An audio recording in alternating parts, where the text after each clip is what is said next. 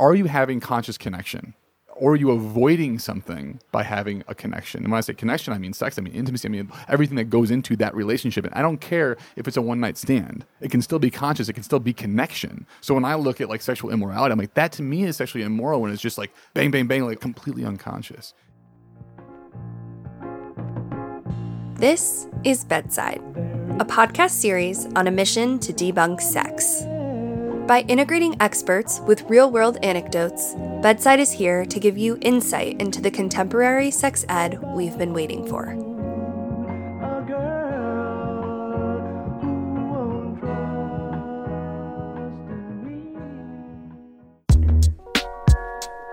Brian Stacy is a sexual confidence educator, speaker, and CEO of Beam Health, an STD health testing app that guides users to their own sexual well-being with confidence.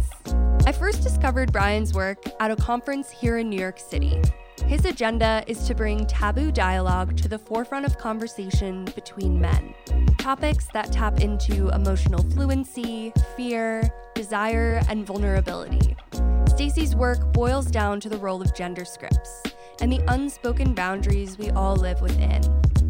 I can't wait to dive into today's interview, where Brian and I uncover his own upbringing, the surprising story which brought him to his work, and the multitude of narratives behind performative masculinity.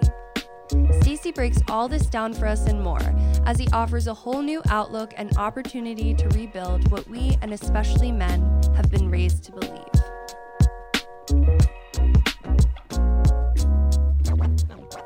Wait a minute. Thank you, and thank you for that great introduction. Absolutely. I hear all that. I'm like, is that what I'm doing? Yeah, that is what I'm doing. Okay. That sounds good. We're just talking about real shit. That's what we're doing. Absolutely. It's funny when you run through like accolades, people are like, I went to Harvard. I'm like, yes, you did go to Harvard. So yes, thank you for being with me today. I'd love to just jump into how you first got involved in the sex space. Is that something that you were always interested in? I think probably starting at the age of 10-ish, it was certainly something I was interested in. Right? I can't say that I was comfortable with it for a very long period of time. But yeah, I think all guys have their like first time story. And I'm not talking about sex. I'm talking about discovering this thing that we have between our legs that does something more than just pee. And so if I think about me growing up and the sex education I received, if we fast forward past that moment and into like, let's say grade school at some point, I grew up in a Christian household. And it really started with my mom, do you remember the group called Boyz II Men, a band? Yes. And they have a song, Yes. right? I'll Make Love to You. And you might want to tell your listeners to mute this part of it or turn it down because I'm going to sing. I'm not a good singer.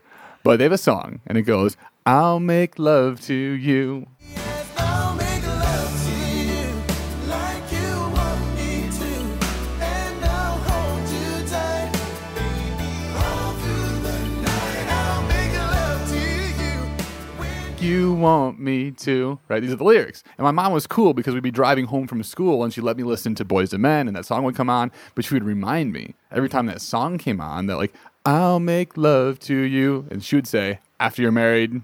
So she ad-libbed a little Boyz II Men for me. Oh my God, no, she did not. And so like that was like her level of comfortability in talking about this topic. It's what I got. And I think a common story for people is like if they're watching a movie, an R-rated movie, or even a PG-13 movie with their family, and there's kissing going on the screen.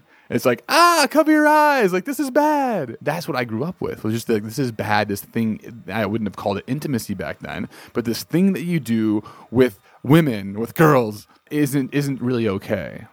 And so that was what I grew up with. And how that manifested for me is like when I went to college, I figured out this thing called alcohol. And if I drank that, now this is all unknowingly at the time, it would numb out how I was feeling anxiousness about this thing that I do with women. And then I wouldn't have to talk about it. I could not talk about it before, during, or after. And that worked beautifully for me. Did you have guilt associated with sexual relations, especially in college? Completely. I had sex for the first time in high school. And fast forwarding to the age of about 35, I recognized something. And that is the last time that I had sex with a new partner for the first time, not intoxicated, was that first time when I lost my virginity in high school. Other than that, every single time alcohol was involved. And so the guilt that you're talking about, you're asking about is, yeah, that was prevalent. And it wasn't just in high school and college, but it was in like my young professional career and beyond. I can completely empathize with that. I'm curious about your schooling. Did you go to Catholic school? I went to a Lutheran grade school, and then I went to a public high school. And so what did sex education in class look like? I remember in grade school, we had one class taught. They separated the boys and girls. The principal, who was a male, came in and taught us sex ed stuff. What I remember from it is what a uncut flaccid penis looks like, drawn by pencil. By your principal? By the principal. I remember one question, because this was a big question for me as a kid, like this whole masturbation thing, because this is something I was doing. And I started masturbating at a fairly young age. Now, most guys, they start masturbating between the ages of 12 and 15. Like, I think it's like 70% of people. That's the stat. I started around 10. And I know that I started around that age because it coincided with something else. And I'll get back to the sex ed question here, because the sex ed question that popped up for me is around the masturbation. I was like, oh, is this okay? Is this not okay? So the reason I know I was 10 years old is because I went to Canada with my dad. And this was a big deal because he went to Canada with his dad, and this was like a rite of passage, and we go fishing, and he loved fishing. And so he was telling me that we drove from Chicago, where I grew up, all the way up to Canada. It was like a 13-hour drive. And so we get on this lake, and we're with a few of his friends and their sons, and it's kind of fun community type event. And they're talking about these big fish that they'd caught before in the past. And so my dad and I were out there for 3 days. And on the third day, we hadn't caught any big fish yet. Caught some small ones, but nothing big. And so I remember being in the boat with my dad and praying. What my prayer was is, God, I know why we haven't caught any big fish. It's because I masturbate. This is wrong. This is not okay. And I'm sorry. And I'll make you a deal. If you let us catch a big fish, then I will stop masturbating. And at that age, at 10 years old, I was not a very good negotiator. So I went all in with this. And I told God that not only I would start masturbating forever. I would never masturbate again. In my life. In my life, right? And so I say this prayer, I remember it viscerally, because about 15 minutes later, I'm holding the rod and reel in my hand, and zzz, I get a huge bite, something I had never in my life felt before. And I was so excited. And my dad was so excited, and he's coaching me on how to bring it in, and he's getting the net, and then we catch the fish, and it's huge. It's the biggest fish I've ever seen in my life. And so I remember, because I wasn't very strong back then, he had to help me pick the fish up, and we took a picture of it, and I could barely hold the thing. And then we put it back in the water, we let it go, we high-fived, and had this like awesome father-son moment. And it was towards the end of the day, too, so we started heading back on the lake to the dock, and like halfway between like where we caught the fish at and the dock, I remembered my promise, and I was like, oh, shit. Man, this is going to be harder than I actually recognize. Thank you, God, for listening and giving us the fish. That's amazing. But no more masturbating. Okay. So, I promised that it would last forever. It lasted probably about a week. But I tell that story because I remember the anxiety that I had around masturbation at a very young age. And when I talk to parents about this, they're like, wait, 10 years old? I have a 13-year-old. I'm like, oh, he is most likely in it already. So it's probably a conversation that you should have, because in that void of having no conversation, these are the things that creep in. I was never told, don't do this. I was never told this is wrong. But for whatever reason, I felt that. And so going back to sex ed at school, and the principal talked about masturbation, he was very wishy-washy on whether this was an okay thing or not okay thing. I don't remember the details. I just remember being like, I'm still not sure. And that was, I think, 4th grade. I think so many people have that experience, and I just remember feeling really anxious about it. We talked a lot about periods, but we didn't really get into the other things that I was exploring at that age. There's a lot of shame. Yeah, for some reason we're able to separate, or we do separate, intimacy and sex ed. Health and clinical, and how do we actually connect with other humans? Forget that. It's like a whole other study, a whole other topic. And that's very strange to me as looking back on it, because typically, hopefully, they go together. Did you talk about this at all with your friends? Was there any sort of talking about masturbation? Or even when you got to college, was there any sort of dialogue around your habits? In grade school, I had one friend, and we would talk about it. And we were both totally okay with that. Now, Dominic Cortuccio, who I do our podcast with, our Man Amongst Men podcast, we have an event here in New York called The Discerning Dick. It's a live event that typically is held at the assemblage or a private setting. And he's got a very different story. In his high school, or grade school and high school, there was shame around masturbating. Oh, that guy's a masturbator. And so he had a very different upbringing when it came to friends. But me, I had at least one friend that were like, yeah, like this rocks. And by the way, like let's turn on the scrambled porn and see if we can see an elbow that we think is actually a boob or what have you. So I didn't, at least on the friend front, think it was a weird or strange thing. And then we get a little bit older and into high school and certainly into college. And then it becomes more of a machismo, like check out what I did and who I've been with. And like that's a whole other story. But yeah, growing up, I did have at least one good friend that I could have this conversation with. I'd love for you to unpack the rhetoric and messaging that you feel like boys and young men have to deal with, right? So where you're saying that Dominic was blaming the masturbators and you find this one friend that you have to talk to, because as a female, I have a different outlook of this, but I'm curious from like a male standpoint, what does rhetoric and messaging for most young adults look like? You know, I thought about this question and the reality is I don't know necessarily what that looks like today. Growing up, we had 2D porn. We had magazines. That was the holy grail. We didn't have social media. The only real access to information that we had was through our teachers, through our parents. And I'm not a parent. I'm single and don't have any kids. And so I feel like I'm a bit out of touch on what that is today. I also think that if I did have a kid now, I'm more comfortable talking about this subject with them. But not a lot of people have been through what I've been through. And so I think regardless of the information that's out there on the internet, on whatever it may be, if the role models in those children's lives aren't showing their own comfortability, so parents, I'm talking to you specifically, like to expect them to be able to grow up in an environment or with a mentality and a belief that this is an okay subject to bring up and talk about, if the parents aren't, I think is unrealistic regardless of what information is out there. I could not agree with that more. I'm curious about your parents' relationship. Let me backtrack here. I have really European parents. My upbringing personally was, we didn't really go into a sex talk, but it was very much like I knew my parents had sex. I knew that they love each other a lot and that it wasn't a taboo thing. So that was kind of my framework. So coming from someone whose mom was literally mad-libbing the song in the car, I'm curious what that, as a role model, reflected upon you. I know we do have, and certainly there's the US way and the European way and like everything in between. And let me say this. Since I have come out publicly talking about these stories, that has kicked up a lot of conversations internally within my family of like, what am I doing? Why am I doing this? Like, what kind of pain am I causing the family? And that part's been really tough to get through. But it's also created some like really beautiful conversations with my mom and dad in particular that allowed me to ask the question like, hey, like this is how I felt upon reflection. I'm not blaming them, but I did ask them like, hey, this is my reflection on the talks that I got, what I believed. Like you, mom, as a kid, what did your mom do? What did your dad do? What kind of talks did you get? And what I'm seeing is this generational thing that is passed along. And until somebody breaks that cycle, it's going to be the same thing over and over. And that can be said of a lot of things in life. I just happen to think this is a really big and important one. And so my grandfather on my mother's side was a pastor. Huge role model in my life. I love this guy. Like, if there are great pastors out there, he was one of them. Love him. Never had to talk to my mom. Like, this was a subject, certainly within their household, not okay to talk about. And so my mom did her best job that she could with me and my two sisters and in these conversations of bringing it up like the song that I sang in some little way, shape, or form. But I could see that she was visibly uncomfortable with this and had some beliefs on her side. And so I have a lot of empathy, a lot of compassion. I'm like, well, where does this stop? I think this is also what I was trying to get at when I was first framing this.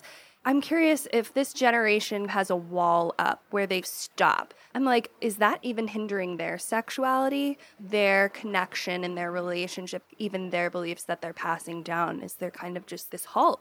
I'm like, oh my goodness, are you not connecting to this really amazing part of your pleasure? I wonder about that all the time. You know, I think my dad, he worries about me in terms of what are you doing professionally and are you secure and all these other things that he as a parent and a caring and loving parent is going to naturally feel. I feel that sometimes on the other way. I'm like, do you understand the bliss and the connection that this can and really should be, that it's not this mechanical sex sort of thing and like has to be taboo, but it can be beautiful and fluid. And something I hear a lot in the Christian community is that, yes, no sex before marriage, but then in marriage, great, it's a gift. But that's where it stops. There's like no additional conversation on what is this beautiful thing. It's not what explained. What is it supposed to be? It's not explained at all. And just while I'm on the topic, because this is such a pain point for me, when I would go to church, this is like, let's say even in college, I go back home and see my parents, I would feel pretty good, like 80% good walking into church. I'm like, you know what? I'm living a pretty decent life. But there are these two things in my life that are clear red marks. One is drinking alcohol, 2 is sex, and they happen to be related. And so I remember every time I'd walk in the door, I was just like, oh man, this is like, I should say I'm sorry, I should repent, and I should be forgiven, and then I'm going to go out and do it again. But that's the problem, because I want to keep doing it. I don't want to stop. And so I remember having these anxious feelings. And so I have, in my recent history, really looked into what the Bible says. Like, what are the verses? And there's like 30 verses in the Bible that talk about sex. And not one of them, not a single one of them says, do not have sex before you're married. So what I look at when I look at this Christian community and a lot of the values and beliefs that are out there, I'm like, where are these actually coming from? Because it doesn't say that. It says a lot of great things about sex. It says a lot of things that it should be and shouldn't be and everything else. And that's fine. I'm not saying that's wrong. But I am saying, like, let's interpret what's actually there, not creating our own layer on top of it. Yes, do your research. That's amazing. You dug into that. Totally. This is a bigger idea, but I think a lot of people just accept messaging that they're given. And there's a ton of misinformation, and not to discount religious information. And, you know, I really respect that, but you're doing your due diligence. You're like, where does it say this? I need answers. I need answers. Like, please tell me where I'm wrong here, because here's what popped into my head. We talked about 10-year-old Brian already with the masturbation thing. Well, at some point in my very young childhood, I got horny. I don't remember that first time. Maybe it wasn't the first time I looked at a magazine. Maybe it's the first time I saw a woman walk down there. I don't really remember what it was. But all of a sudden, this biological thing happened where my dick got hard. And I was like, ah! But it was biological. It wasn't something I was trying to do. Like, it's like there. So why is it there if we were created in this way? Am I supposed to just completely suppress this and like make it go away? And like, what kind of shame and actions does that create? And that's wild to me. Like, what the Bible does say, it talks about sexual immorality. It doesn't really define what sexual immorality is, but the way I define that really simply is, in today's terms, are you having conscious connection? Or are you avoiding something by having a connection? And when I say connection, I mean sex, I mean intimacy, I mean everything that goes into that relationship. And I don't care if it's a one-night stand. It can still be conscious. It can still be connection. So when I look at like sexual immorality, I'm like, that to me is sexually immoral when it's just like bang, bang, bang, like completely unconscious. And I feel like that's a lot of place that we're at today. And it's not as good. And so I think in this case, the Bible is actually steering us in the right direction to say, hey, like if you're going to have this beautiful gift, which it is, do it in a way that's conscious. Absolutely. Be cognizant of it. I'll get off my soapbox now. Okay. That was Preacher Brian. Okay. Yeah. Okay, so based off all this cultural messaging, I'd love to hear from you in your own terms. What is it that you're passionate about creating? What are you building here? I know I did a little intro, but I'd love for you to talk to us about that in your own way. If there's one thing that I'm here on earth to do is to shine a light on things that are obvious to all of us and apparently not allowed to talk about. And that's it. Because I think that the stories that we've already told here on this podcast, if I was just comfortable talking about these things with family, with friends, with teachers, I feel like a lot of that anxiety, a lot of the behaviors that came out after that would have dissipated. And I believe that when people understand what their purpose is here on earth, that builds a lot of confidence. It builds a lot of direction, a lot of momentum. And when we don't have that, especially, and I'll speak for like the men, I do a lot of men's work. And I feel like when a man is lost in purpose or hasn't identified what that is, we get distracted by pleasure seeking. And then it's a taking game. It's a give me sort of game. In sex, if you don't have a purpose, like what a great default purpose. I mean, it's something that feels good. We can't control. It's immediate gratification. It becomes this thing. And I can't tell you, including myself, how many guys have spent the amount of time, money, dedication to this thing we call sex. And so I just wonder, if we didn't have all this anxiety around sex and intimacy and connection, what else would we be creating in this world? Because that energy, that sexual energy, like that is quite literally, biologically, our creative energy. And so if we can make that clean, if we can make that whole, we can make that what it's supposed to be, what else are we going to produce that's amazing in the world, including the relationships we have? Thank you. You're continuing Preacher Brian, and I'm loving this. What else can we create in this world if we just let our sexual energy be, if we're comfortable with that, right? Because that will let you get to your fullest potential, your highest potential. Yeah, I mean, I run an event here with Dominic called The Discerning Dick. Like, sometimes I wonder myself, I'm like, why do I spend so much time thinking about dick?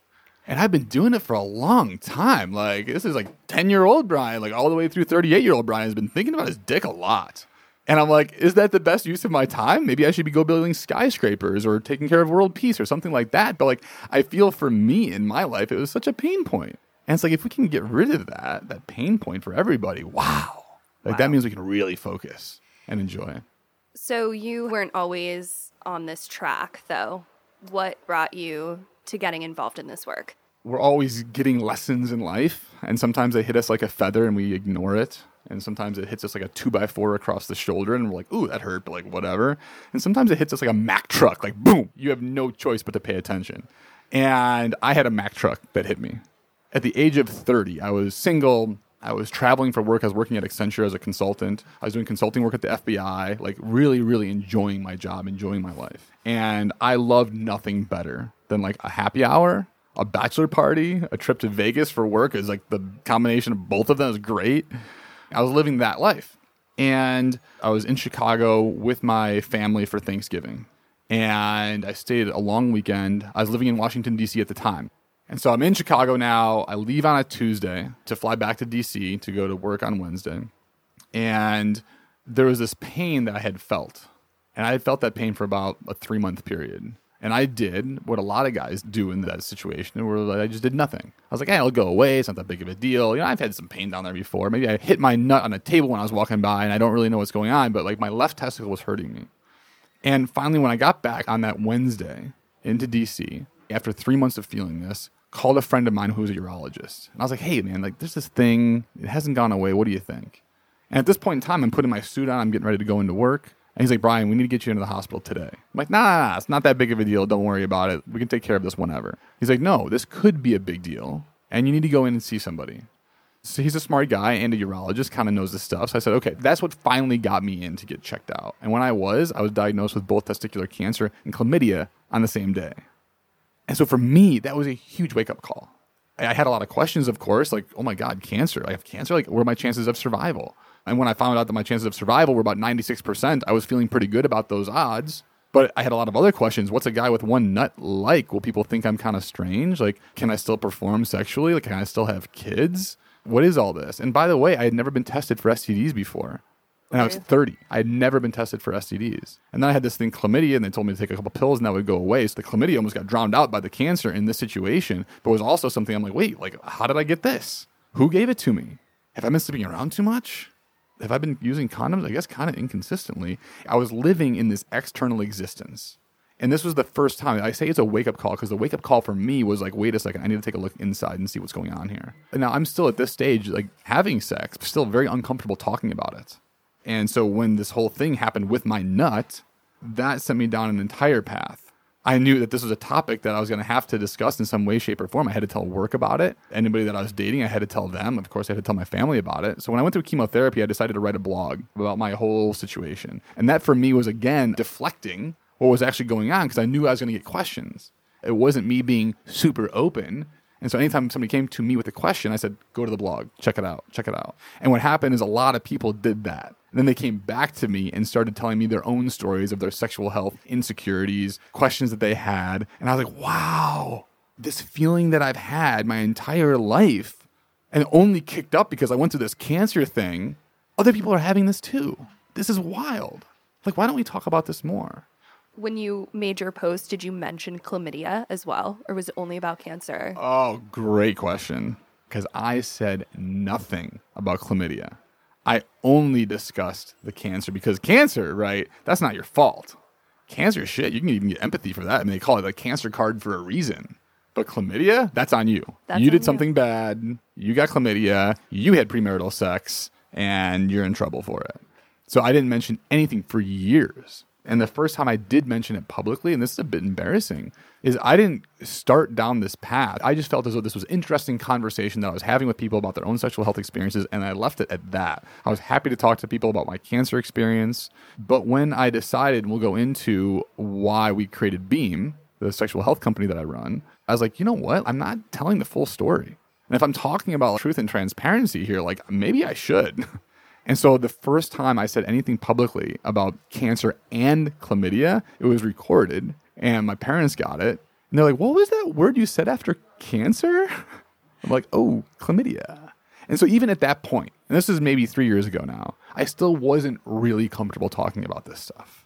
But that was my transition. That was my pivot from like not talking at all through like a fairly long journey. So there was an initiation point, which was cancer and chlamydia, but it still took years, like 4-ish, 5-ish years to get comfortable talking about this. And that, again, is just the stigmas that come with STDs, where cancer happens to you, but actually STDs happen to you too. I have dialogue with people about how at the end of the day, an STD is a statistic. And no matter how much precaution you take, you could have the safest sex, use all the protection that you have, and you can still contract sexually transmitted diseases and infections. And I think that people assume that STDs are so dirty and that you must be a dirty person to be contracting this, but it's just like cancer. The chances are the same, right?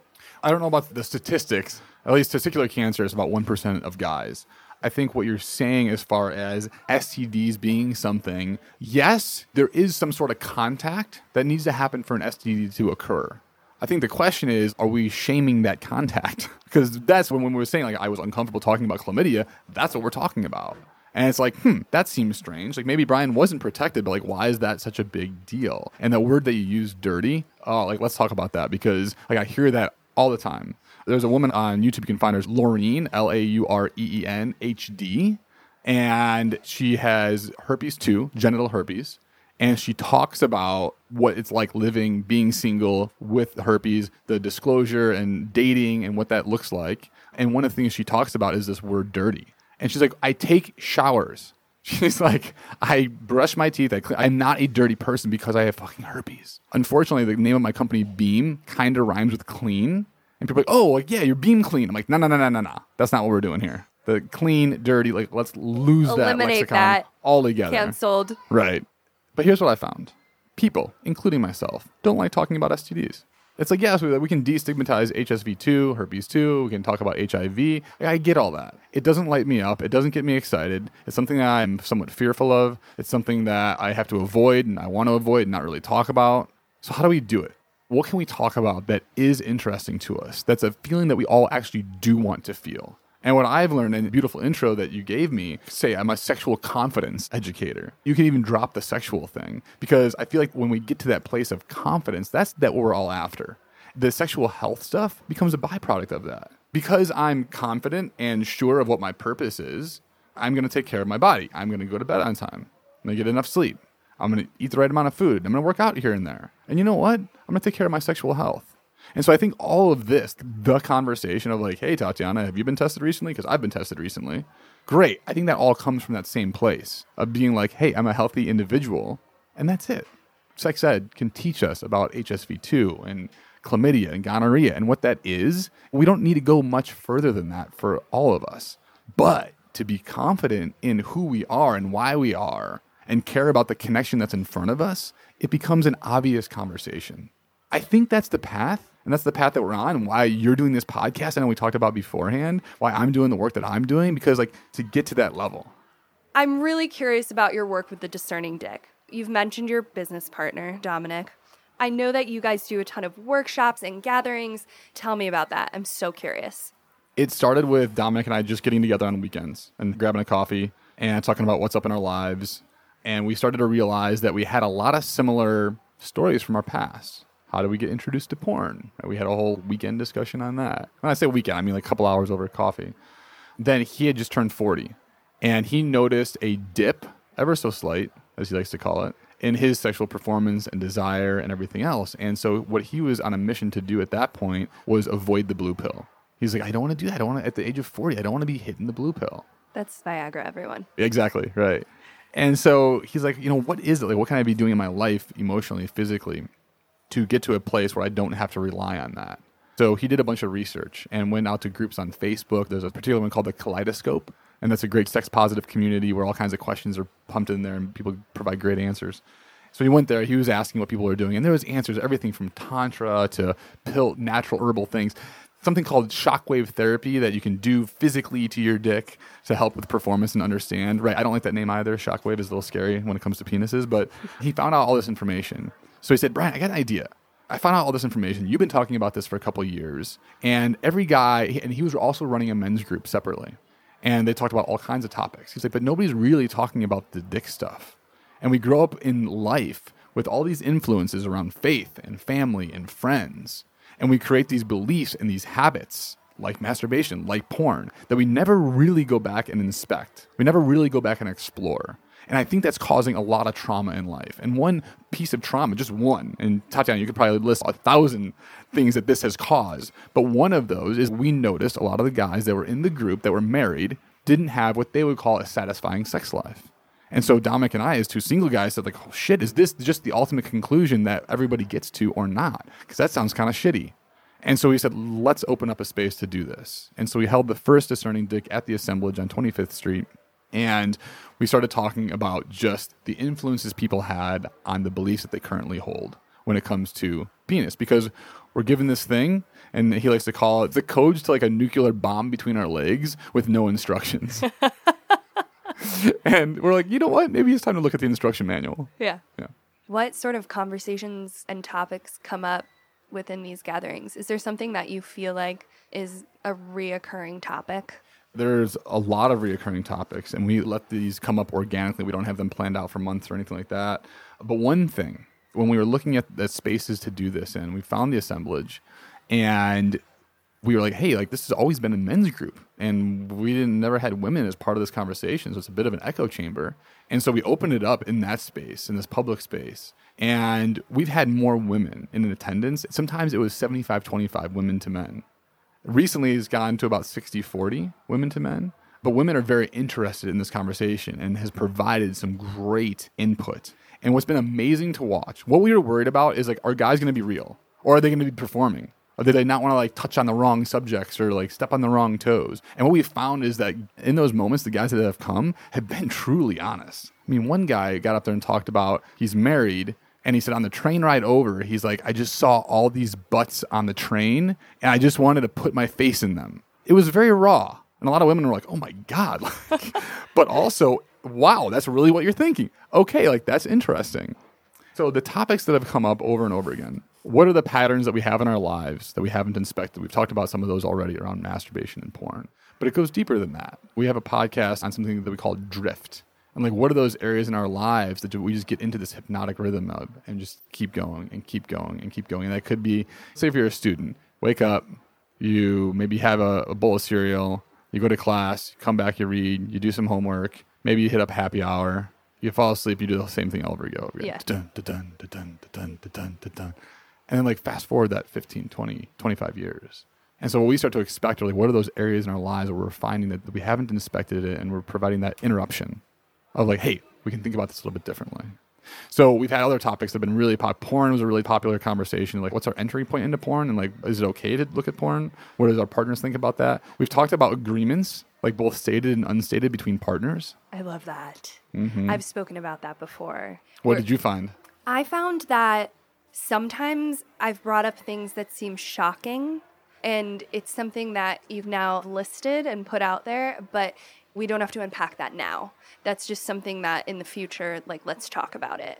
Like bringing in multiple partners, wanting to explore more facets of my sexuality, and just kind of laying it out there. It's not a right now, but yeah, the agreements. And what you're stating is huge because you're at least setting the container for this is an okay conversation to have. And that's it. And that's oftentimes with sexual health. We talked about this earlier. Like even in the sexual health realm, just putting that out there. Hey, I'm going to put this out there. It's okay to talk about it. Bring it up whenever you want and go from there. Right. Love that. One more topic that people found really interesting was on the topic of knowing what we want. So at the end of 2018, we held a Discerning Dick and we talked about if 2019 was your best intimate and sexual year ever, what would that look like for you? That's an amazing And so we question. literally had like goal setting. And I was a little bit against this idea at first. This was Dominic's idea. And I was against it at first because like, man, we're going to get a bunch of dudes in there. They're going to talk about threesomes. They're going to talk about how many blowjobs they're going to want to get and everything else. It's going to be very like masculine, very goal-oriented. And it couldn't have been further from the truth. We had 3 guys come up on stage and talk about what they want. And there were tears, every single one of them. One guy, what he wanted was to be able to trust women. And he talked about the story as a young kid that he had a woman come up to him and tell him at a young age that she was going through something. She said, you know what? Never trust women. Like they're always going to stab you in the back. And he didn't realize until this exercise that we went through that he was operating in life like that. And so it's all these undiscovered patterns that we have that we don't even understand. That's how we're operating. So it's shedding a light on that. That's beautiful. I think what's so great is like there's this notion of the boys club. It's always existed. It's very masculine. It's very goal oriented, you just said.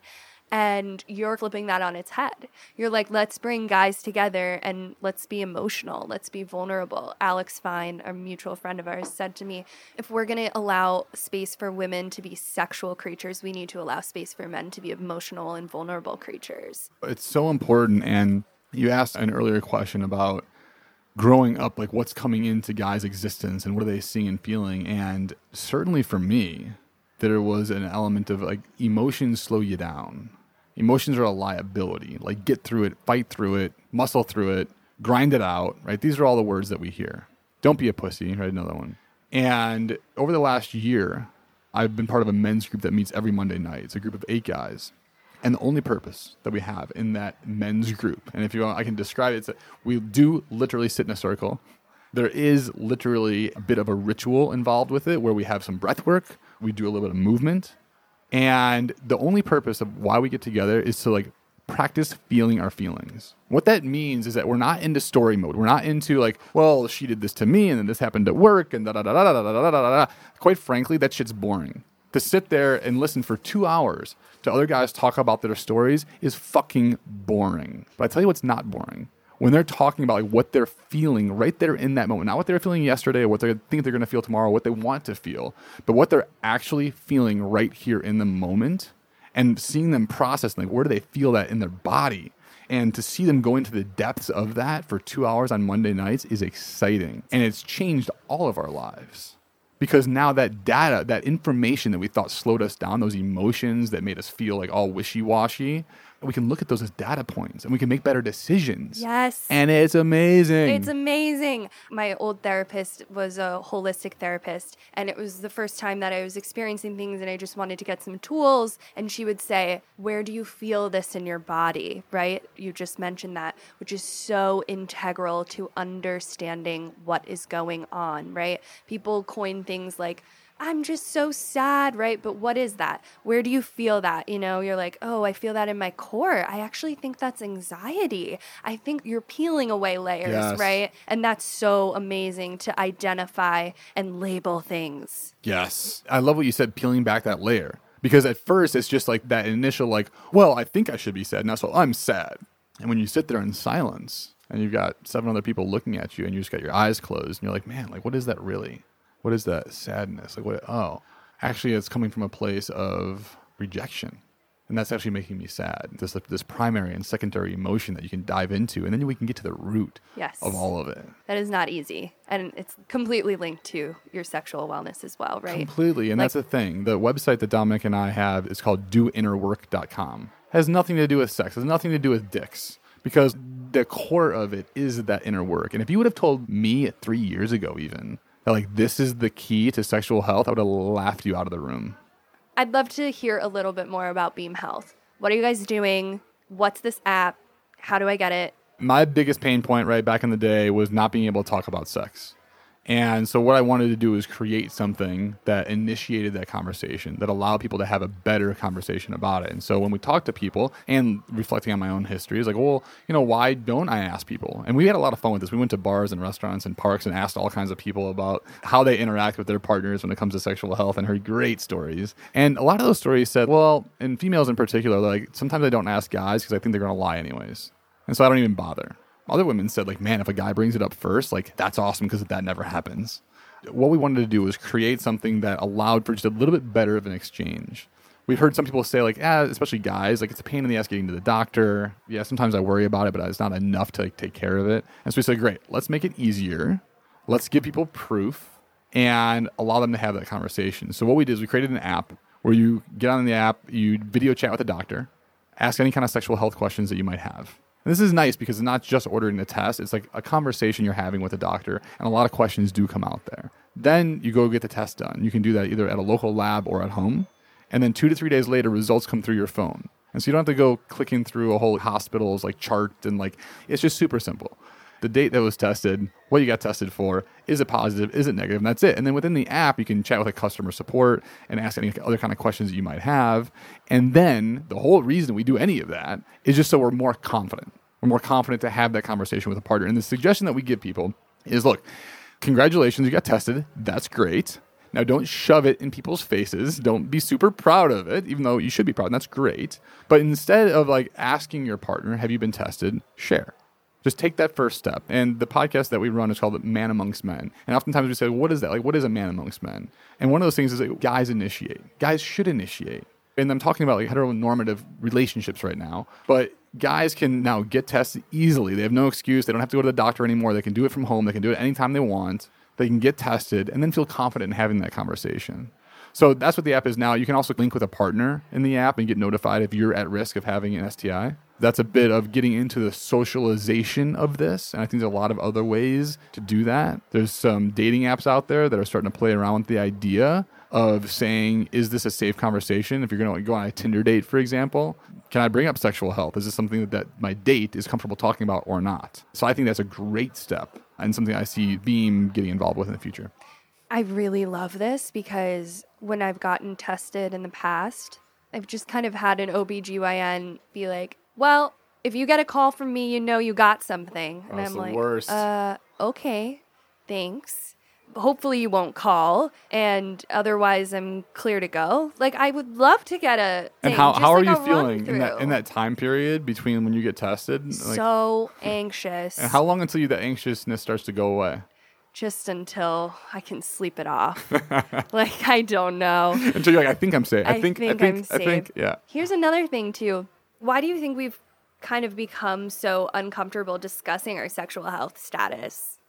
Oh, that's super easy because it puts us at risk. That's it. We feel like we're going to lose something, whether that's someone or the moment. I can't tell you how many times people have said, like, well, it ruins the mood. It ruins the moment. I feel like that's the biggest thing. And maybe it's not even lose something. Maybe it's to be identified with something. Oh, you're somebody that gets tested? Like, why? Well, who have you been with? How many partners have you had? Right now we got a lot of questions to ask, where it's just easier just to do it and not worry about it and hope and cross your fingers and wake up the next day with all kinds of anxiety. Like, oh my God, I should have used a condom. Like, shit happens all the time. It's almost like where action happens is when the pleasure outweighs the pain, right? I hadn't been tested until I was 30. Yeah. And I had been what I felt was totally fine. And so I didn't ask. So why would I ask now? Like, why would I bring that up? The pleasure's outweighing the pain. Yeah. And then it suddenly switches. Boom. I've had that happen to me many times. So you've been journaling, which I think is so cool, and you share that with your audience. And I'd love for you to unpack that, but maybe we can also tie this into what does your sexual wellness routine look like? Because that's definitely part of routine. So tell me about the journaling. Tell me about what you do. So journaling is something I started doing close to a year ago. So I haven't been doing it that long. I had noticed a pattern. We're talking about patterns with Discerning Dick and the work that Dominic and I do. I've noticed a lot of patterns looking back. One of those is where I tend to make bad decisions. And when I looked at some decisions that didn't turn out the way I wanted them to, and I looked at why, I always had that gut feeling, even in the moment, where I'm like, ugh, this doesn't feel quite right. But what I got really good at doing was overriding that with all the analytical and logical thought that was in my head. And whether it was immediate or whether it was like 3 years down the road, like there would be a blow up. And I'm like, why didn't I listen to that? Why didn't I listen to that thing that was in my gut that was telling me like, ooh, don't do this? And so I met somebody, his name is John O'Connor, and you can find him at guidingtheshift.com, guiding the shift, not shit. And he's a coach. He does a lot of different type of work. He's really honed in on the men's work. And I said, John, I've noticed this pattern. And what I want to be able to do is like feel like what these things and not override them.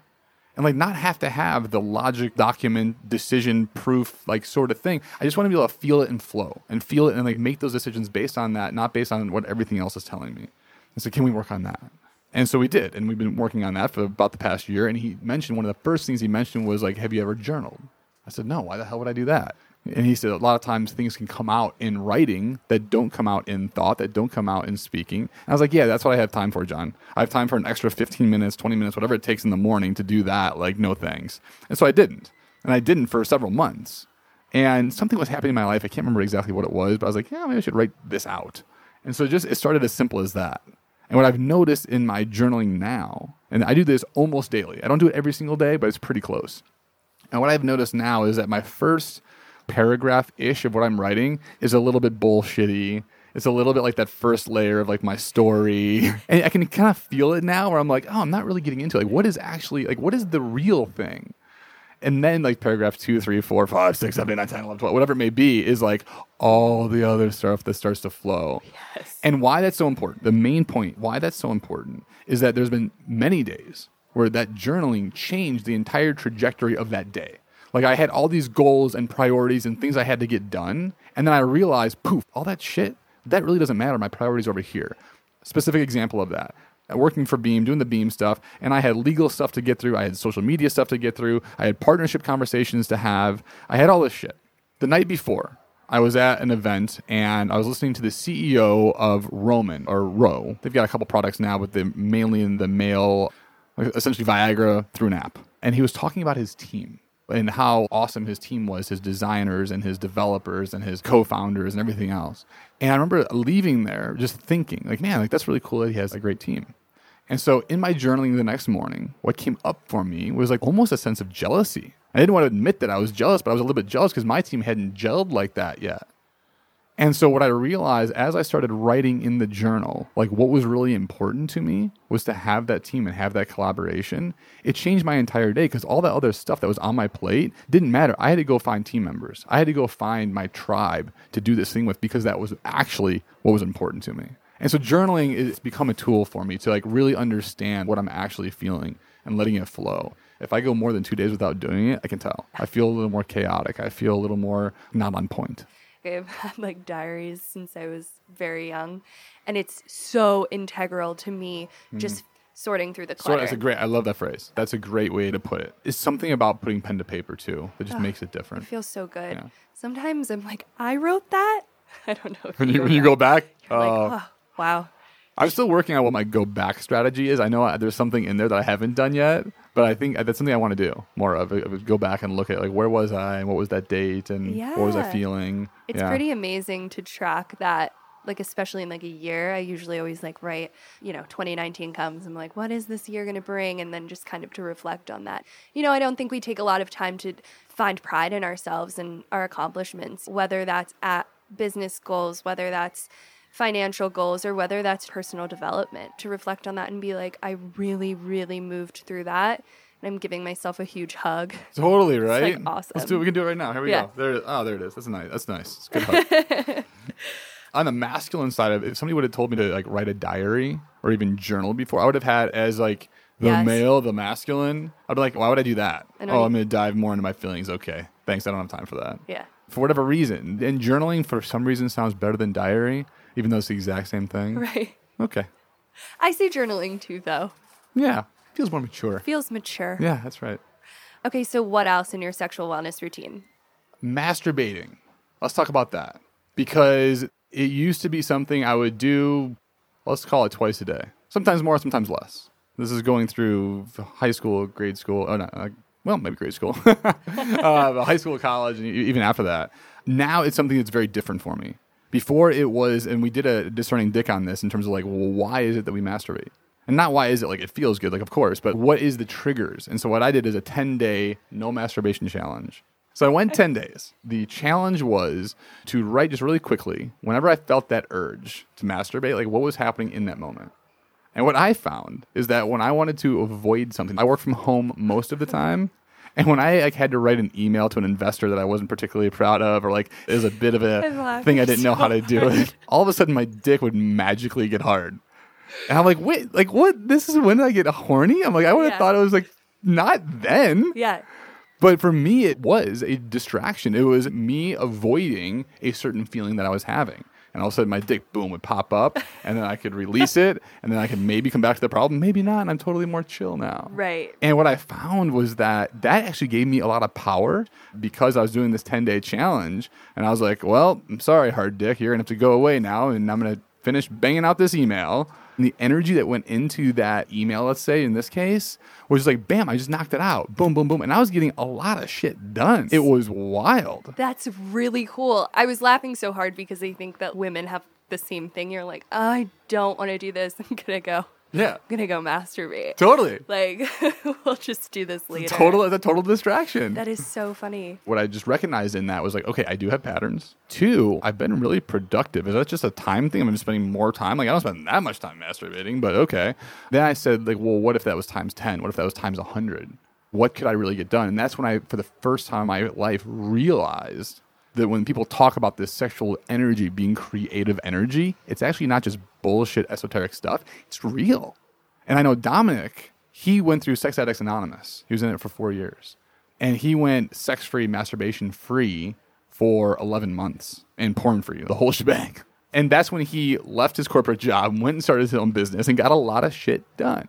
And so going back to your question about the sexual health practices, now masturbating for me is like a thing. It's not just something I like pop off and do whenever a trigger happens to happen, but I'm like, yeah, I'm going to set aside some time. Then you know what? Like maybe I'm going to shut off the porn, like make that go away and like use my imagination, which is kind of wild. And so I find it makes me more alive. Back in the day when it was 2-3 times a day, like it would make me feel like relaxed and calm and chill, but also deadened, a little bit numb. Now I feel like that there's this heightened sense. And then the last thing I'll say on this, and this is really big, if there's any guys listening, perk your ears up here.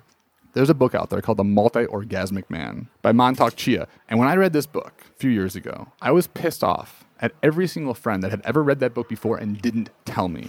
Because what was in that book was something magic. And here's what I learned. I learned that there's this concept that men, when they orgasm, they come. Boom, boom. It happens at the same time. That is the same thing. And what I learned in this book is that it's not. Guys can actually orgasm without ejaculation. And it takes practice and breathing and time and understanding your body to do that.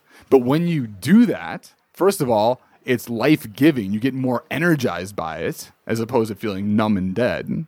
And 2, when and if you do want to actually ejaculate, it is ridiculously amazing. And in bed, you can work with your woman because you're not having to like just spout off at the first moment that you have to feel it. You can keep it in and you can kind of roll and have an amazing connection. Now, I will tell you, it's a bit of an old school book. The cover even looks kind of, and even the title is kind of like, okay, fine. I like don't totally have out on like with all my other business books. Right. It's kind of hidden a little bit. But man, the information in there, life-changing. That's like orgasm enlightenment. As we're wrapping up here, what is your advice to men navigating their sexuality and their well-being? This is great. This is super simple. Find your fear. Where is it at? What comes up for you? Because it's probably there. You probably don't recognize it. It's not unconscious, but it's subconscious. It's not totally in the front of our brain, but it's like there. So like every time you feel that fear, whatever that is, talking to a woman, performance sort of stuff, whatever that is, health related, I don't know what it is for you. Find that fear and just recognize it. Don't make it go away. Be like, oh, you're there. Like, why are you there? What are you there for? What's your purpose? Okay, cool. And just process, like work with that. Because as soon as we recognize it, we start making better decisions. Our confidence goes up, which is the key to everything.